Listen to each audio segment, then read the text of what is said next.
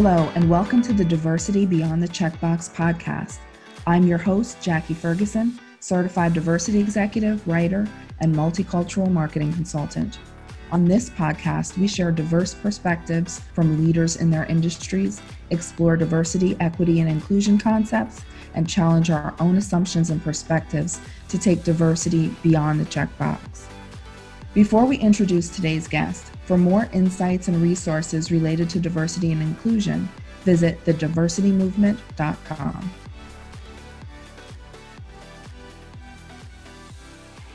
Please welcome Alissa Carpenter. Alissa is the author of How to Listen and How to Be Heard, Inclusive Conversations at Work. She is a TEDx speaker, podcast host, and learning facilitator. Before starting her company, Everything's Not Okay and That's Okay, Alissa worked as a higher education administrator at the Wharton School at the University of Pennsylvania. Alissa, welcome to Diversity Beyond the Checkbox. Hi, thanks so much for having me. Of course. Well, let's start, Alissa, with talking about the Wharton School. That is a big, impressive job. Can you tell us about that experience?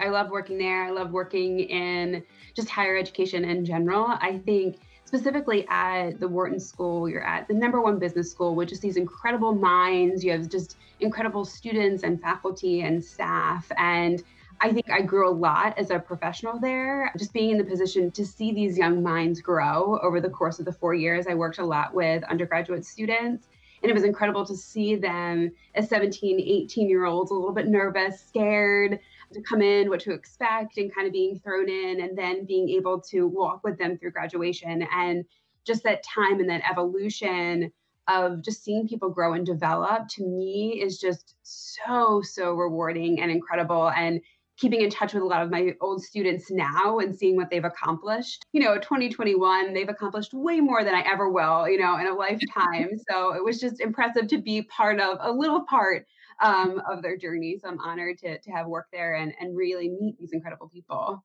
That's so exciting. So your company now, Everything's Not Okay and That's Okay, is interesting because so often we bring our pulled together selves to work, right? We leave our concerns, our experiences, our situations either in the car or, behind the smile when we turn our cameras on, which is what we're doing now, right? Why do you say that it's okay not to be okay when that's not how we're taught as we enter the workplace? It's tough. Even in my first jobs after graduate school, I was 22, I had my master's. I was younger than some of the students I was working with at the time. And I felt like I had to compartmentalize who I was. This is professional Alissa. This is personal Alissa. You only talk about the professional in that space. And I have to look like and act like the people who are working there. And I was almost morphing myself into somebody I really wasn't. And I continued to do that for a little bit. And I saw other people and other colleagues do that to try to fit in. Because we say this idea of bring your whole self to work, but sometimes we really mean bring your whole self to work if it looks and acts and feels like the majority group that's there. And that's not okay, right? You're going to feel like somebody who's different. It's very hard to compartmentalize who you are, especially with everything just in general going on in the world. And we might be experiencing the same events, but are taking them in very differently based on our experiences and how we're processing it. So it's very important to me to continue to get this message across that everything's not okay, and it's okay that we're in that space, and to keep growing and learning and developing. And it's important at professionals at any level to create spaces where people can feel valued, people can feel heard and bring themselves, because you lose a piece of who you are and several pieces of who you are when you're trying to compartmentalize something that's just not. It's hard to put things in a bow and tie it up really nice, to come to work the next day or working virtually or whatever that is. There's always things going on. And Alissa, from your perspective, how do we as leaders support the people in our workplace when they're not okay? What are some of your tips there? Sometimes it's tricky to even see. If you're working virtually, you're not seeing people. For me, some of the signs is one, to look out for those signs and those differences. If somebody's attitude or way that they're working is shifting, asking those questions, how are you? And I think due to the pandemic and things going on, you can open that door a little more and say, I'm really struggling, being really vulnerable, sharing more about yourself. It's not telling people to show up as they are and then you hiding behind this facade. I know you probably might even hear my kids, my dog, like it can be a little bit crazy here, but Yeah. being kind of open and honest and vulnerable about where you are. So then you are able to kind of have those conversations. And if somebody needs help or they're saying that they're not okay, ask them, what do you need? How can I support you? Are there resources that you need? Are there tools? Because it's one thing to ask the question and another to just give what you think might be helpful because that's what you want. But we all need different things. And it can just be, need to adjust my work schedule a little bit. I'm finding it really hard with virtual school, just the timing. Can we have different hours? Or I need a new laptop or whatever that case is, give that person a voice and ask, what can I help you with support? What resources do you need right now? Love that. Such great advice. So let's talk about your company and some of the services that you provide. And then also, why did you start your company? Yeah, it's interesting because I started when I was working at Wharton and more of obviously a side business, working full time and in the career coaching space. So, really working with professionals after they graduated, helping them find their space and their voice in the workplace. And then it evolved to companies and organizations reaching out to me and asking, how can I recruit, retain, and engage these young professionals? We're losing them really quickly. I don't know what to do. How can we get them in our workspaces and help them kind of grow and develop here? So that really shifted. And it was so incredible to be part of that process, both for young professionals and helping organizations just see and bridge and break through those communication barriers that are happening. And it really does essentially come down to communication of geographies and generations and job functions and races and ethnicities and getting us to have these really open conversations. And now I do a lot of things virtually. I have a class, how to be a DE&I change maker course. It's online self-paced with a mastermind group to get these conversations started, set the foundations of what can be going on in your company, vocabulary. I do virtual keynote speaking and training as well with organizations. And when the time comes, going back physically into different organizations and industry events, talking about bridging and breaking down communications and creating those inclusive workspaces. That's so fantastic. And let's talk about your book, How to Listen and How to Be Heard: Inclusive Conversations at Work. What prompted you to write this book? And what are some of the things that we'll learn by reading it?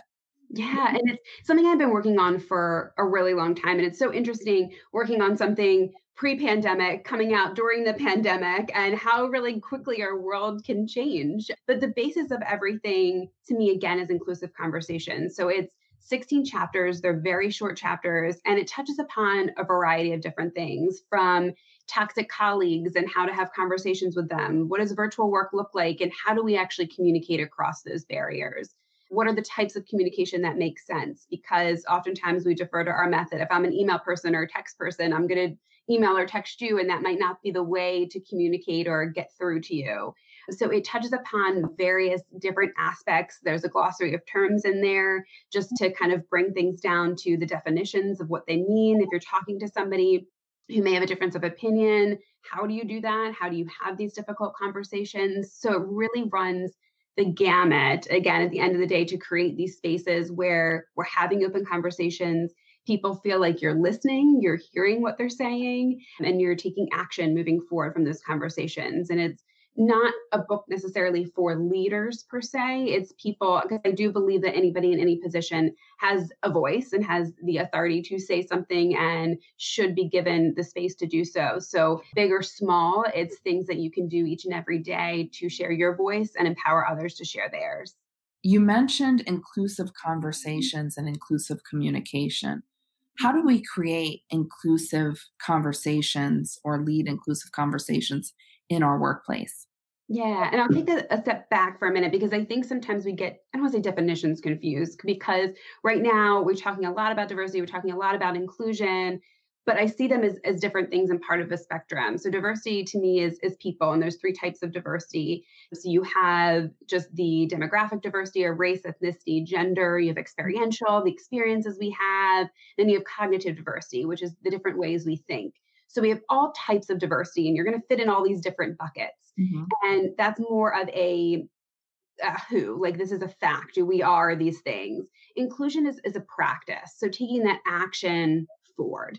And your listeners probably know all these things, but when I think of inclusion, it's things that we need to do to bring all those people in and have those voices. Yeah. So whether that's being a mentor or a sponsor for individuals, reaching out during a meeting and a conversation of, Jackie, we had a great conversation about this in the hallway. Can we share this with the group? Because I think that they'll find it interesting. Mhm. Or allowing you to present during a meeting or a project, or just having there's so many mistakes companies make all the time, whether it's products or services or things, and you're thinking, who did they talk to? How did this get through? And it's because we're not including and thinking through the people. So it can be bringing in different people from different parts of the organization, seeing things from beginning to end, bringing in customers and clients, and what does this look like? How does this evolve? How can we move forward? So it's having those conversations where there's different people with different voices, and they're not just speaking, but you're really listening what they have to say, acknowledging it, and taking that into consideration before making the decision. So not just asking people to ask, but really having that impact and influence the decisions moving forward. And that's such a learned skill, right? That's not something that's innate to us. We want to hear the things that we agree with or that resonate with us, right? But when we're hearing things that we disagree with, which Mhm.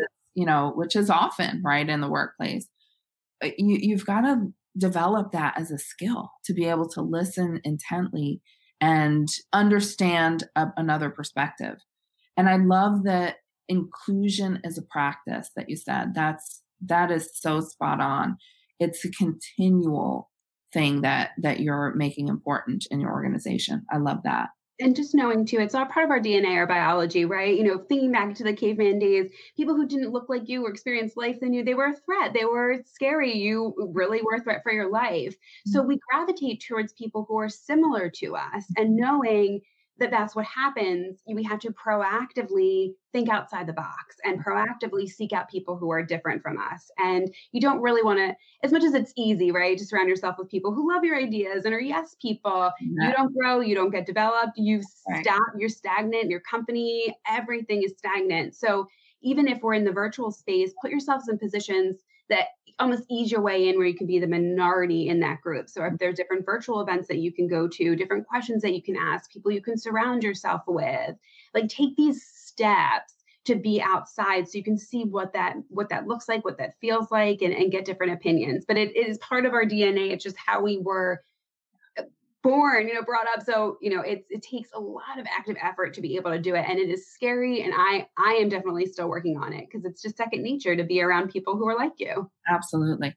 But you're right. That's where innovation lies. It's in those questions and in the uncomfortableness, right, of the moment. Alyssa, tell us about your TEDx talk. I know a few people who have done these. Can you talk us through the process and the experience, and then offer us a couple takeaways from your talk? It was awesome to give a TEDx talk, but it was so different. And I do a lot of keynote speaking, and this is so different from any other speech or process that I went through. One is it's shorter length, it's 18 minutes or less. So to come up with your idea, and then just the nature of it and the story arc, and then the takeaways. So it's such a different process to really come up with your idea in a succinct way so people leave with not only the aha moment, but these actionable steps in less than 20 minutes to inspire people over that time is really incredible. It's a really rewarding experience. And the talk itself was humanize your workplace one conversation at a time. And a lot of it is kind of the basis for the book about recognizing and understanding people's intentions and showing empathy. And I share a few stories about the mistakes that I very much made, and how the intention of our message and our voice can be very different than the impact that it makes. And it doesn't make the impact any less, any bigger. What the other person feels is very real on their side, and really understanding how it doesn't matter what your intention was necessarily, but how things impact you, and having these conversations and being open to being wrong and taking responsibility for those actions is huge. I don't want to say cathartic experience in some type of way, but you're thinking deep down of what are these stories and experiences, and being very vulnerable, and sharing things that you may not otherwise have the position to be able to do. So I enjoyed it. It was a good learning experience for me as well. Absolutely. And what are some of the issues, Alyssa, that occur in the workplace when you don't have good communication? Everything. I think to me, communication, expectations, trust is the foundation to everything. When you don't have good communication, you can't possibly have trust. You don't know what people's expectations are of you, of yourself. You're not asking the right questions. You're not bringing in the right people. You're not getting in the feedback that you need. You're behind on different products. I mean, it's everything. And communication is tough. It's hard because there's so many different components to it. It's what we say, it's what we don't say. It's everything really rolled into one. And communication too is not just the speaking part, it's the active listening part. We're always thinking and talking about communication and what should we say or what should we do, and half of it is what do we not say. What how are we listening to somebody else, how are we interpreting what they're saying, and how are we kind of moving forward with it. People aren't mind readers as much as we want them to be. People aren't mind readers, and if we don't say something and we don't take action, we're being passive aggressive in the way that we communicate. It all is a snowball effect from there. And if you get frustrated and we don't bring it up, you're going to get more frustrated when nothing happens, and continue to move forward. So to me, communication is really essentially the foundation of anything and everything that we do. It makes me think of the awkward silence that so many people want to talk through rather than just letting something sit, listening because they're thinking of their answer while the other person is talking, right? Or what's the response? Rather than really taking time to listen, give the air some silence, right? And then coming back with a response. But people are so, in the habit of not letting any dead air, and I find this certainly in the work that I do, is there's always the one that when it's quiet has to speak because it's quiet, right? And sometimes, I'm okay with letting the air settle and letting people think through, but a lot of people are so quick to respond that they're not really thinking through what has been, is being said. And so that's such an important point. Alyssa, what tips can you give us for good communication? What are the top two or three things that we should do and can do quickly? I think one is just what is the best way to communicate with you for everyday questions? And Mhm. then what is the best way to communicate with you for emergencies? Mhm. Again, specifically because we're not in person, all of us aren't necessarily in person. Identifying, is it email, is it phone? And if it's email, how many back and forth emails is it before we hop on the phone or we hop on a Zoom call? So it's not this kind of back and forth. And what are your expectations for email? Is it getting back to me in 24 hours, 48 hours? So setting these foundational kind of questions, and I've seen a lot of people even do almost a communication sheet of this is me, this is what I like to do, this is the best way to communicate with me, and everybody on their team has these documents that you can go through and they're living and breathing and ever changing. So identifying your best way to communicate and your teams as well. So then you're on that same page, or else the email is going to sit there. Somebody's not going to get back to your text. So know where everybody stands and how you can best work together. So, Alyssa, in the workplace, when you're, on these Zoom calls or in a meetings, what happens or what do you do when someone says something that is offensive, hurts your feelings, and makes you feel not okay? What's your advice there? It happens a lot, unfortunately. And I share in my TEDx talk a couple examples, one of which, unfortunately, where I've done that was somebody else and made somebody feel uncomfortable. And there was a situation that I still think about a lot from one of my first jobs from graduate school, where we were sitting around the table as a group, as a team. And my supervisor said to me that my face looked like the map of Jerusalem. And we're all sitting together, and it was just out of nowhere, made completely no sense. And I was so offended by it. And I didn't know what to do or say. And I wound up not doing anything, which really wasn't the right thing. But I was nervous, being a young professional. And I think looking back and learning from that experience, it's important to address those issues. Because I keep thinking, what if they're saying those things or doing those things to other people, at this point, and maybe nobody is saying anything. And they don't know that they're doing something wrong or saying something offensive unless somebody really brings it up to them. But to me, it's not bringing it up in that moment with other people around, pulling that person aside and letting them know how you feel and being very specific.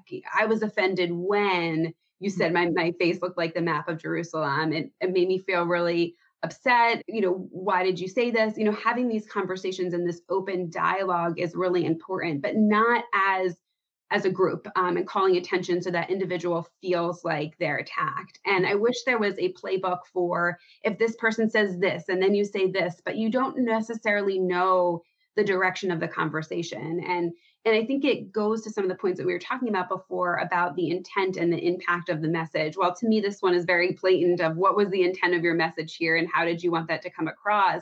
Some of them aren't so specific. Some are very vague, and that's where microaggressions come in. And that's just where all these other components come in. And really assuming that that they weren't coming from this bad place, that they were making a comment or just trying to have this conversation, but having that open dialogue with that person and letting them know how it made you feel, having that other person be open and honest about where they were coming from or what next steps that they would take or making suggestions moving forward.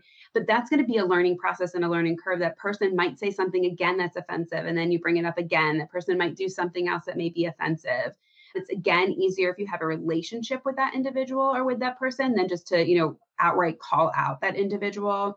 But it's important to start those dialogues and to start those conversations so you feel more comfortable in that space. And then that person can potentially be aware of what they're saying and hopefully make changes moving forward. But no, it's not immediate. No, it's not something that'll take place in that moment or maybe overnight. It is continuous conversations moving forward.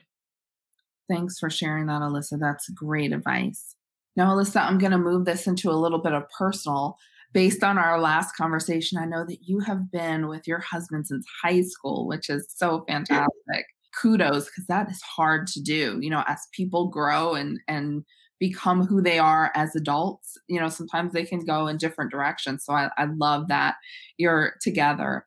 Do these communication tips, or what communication tips, transfer to our personal relationships? It's funny because I think a lot of the skills transfer between your personal and your professional relationships and your personal life. Back to the mind reader comment, I think sometimes I want my husband to read my mind. If we've been together for over 20 years, how do you not know what I'm thinking or what I'm saying? And it doesn't work like that.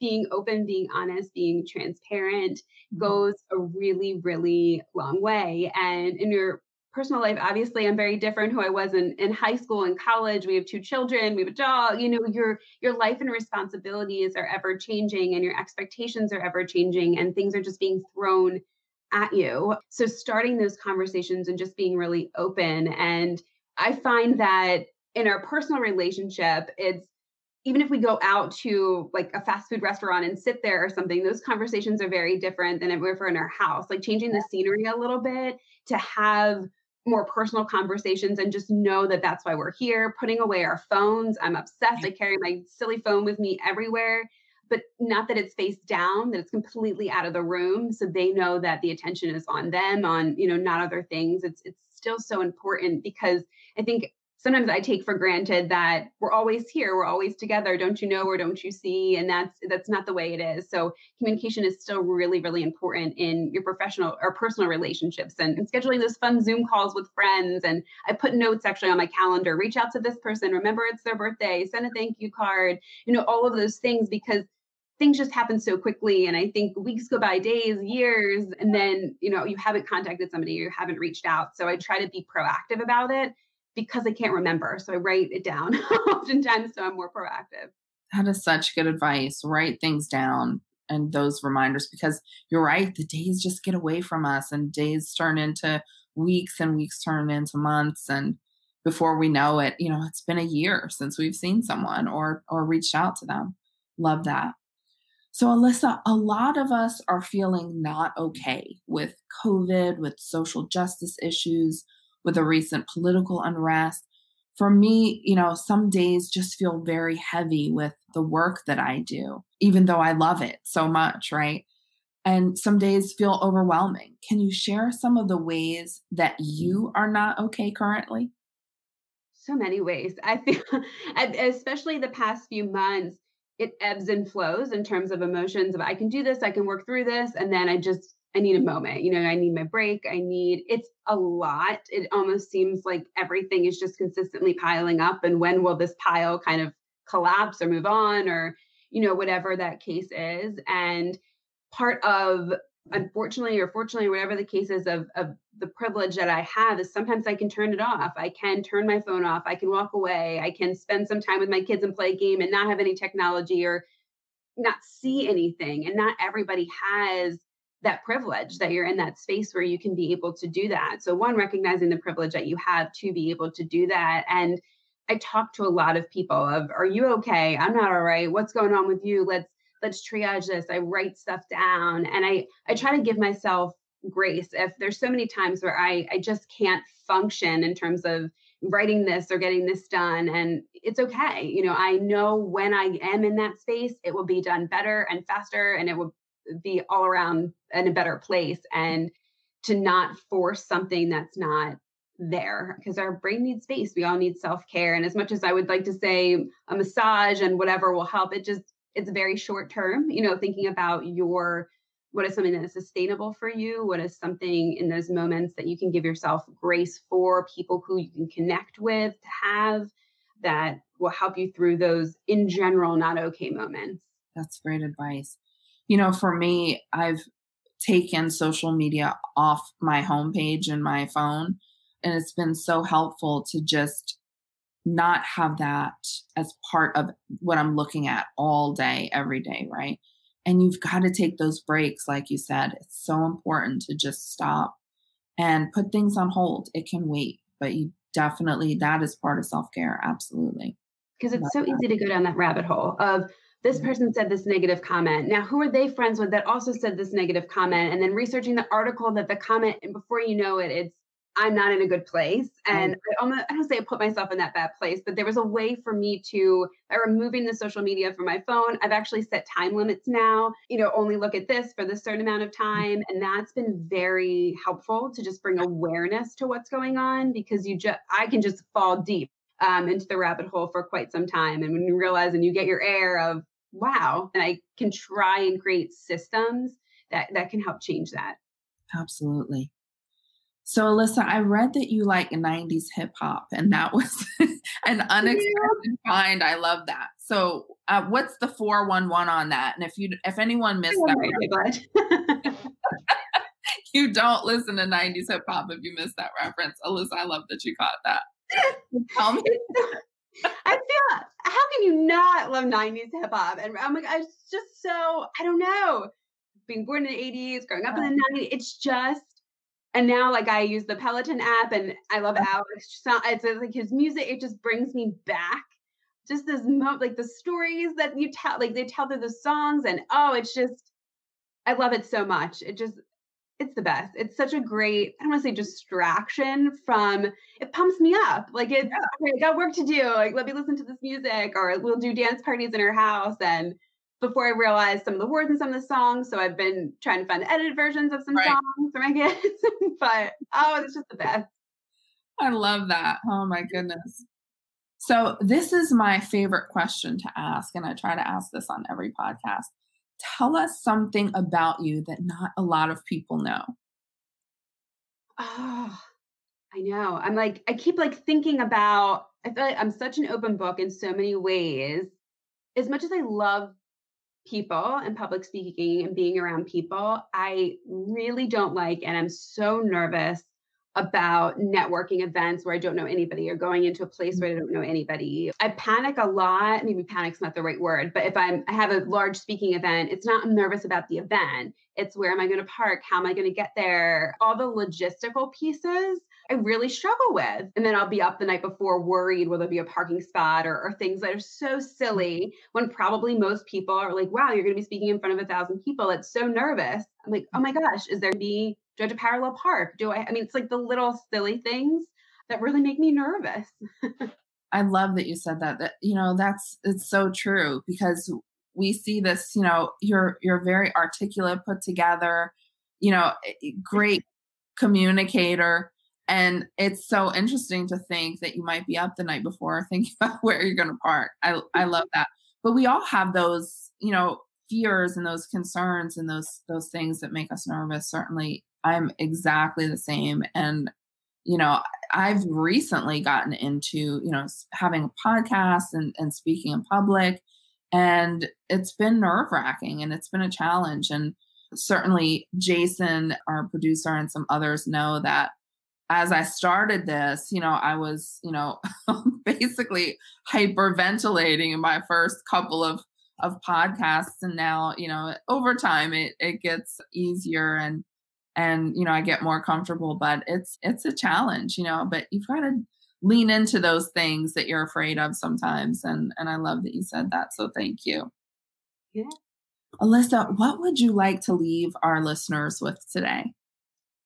So much, but I think yes, it's my business name, but truthfully, everything's not okay. And really that's okay. And I think recognizing that and understanding that and giving yourself grace and taking those steps to create those more okay, better than okay moments. Again, I think as a society, sometimes we're just told, be fine. When everybody asks you, are you okay? The default is, I'm fine, I'm good, I'm great, or whatever it is, and you move on. And I encourage you, if it's somebody who's asking you that question, who you feel comfortable with, and saying, I'm not, right now I'm just struggling with X, Y, and Z, or just be honest with yourself about it, because I think it'll help learn and grow and develop. And you'd be surprised, how many people are also experiencing trying to balance all of these things and want somebody else to talk to about it and learn from those experiences. So just be honest and open with yourself. And if you have the opportunity to do so with somebody like, trust, and can relate to. Love that. Thank you. Alissa, thank you so much for spending some time with us today. You can find Alissa Carpenter at notokthat'sokcoach.com and look for her book, How to Listen and How to Be Heard, Inclusive Conversations at Work, wherever books are sold. Alissa, thank you again so much. I really enjoyed spending time with you today. Thank you, Jackie. It was amazing.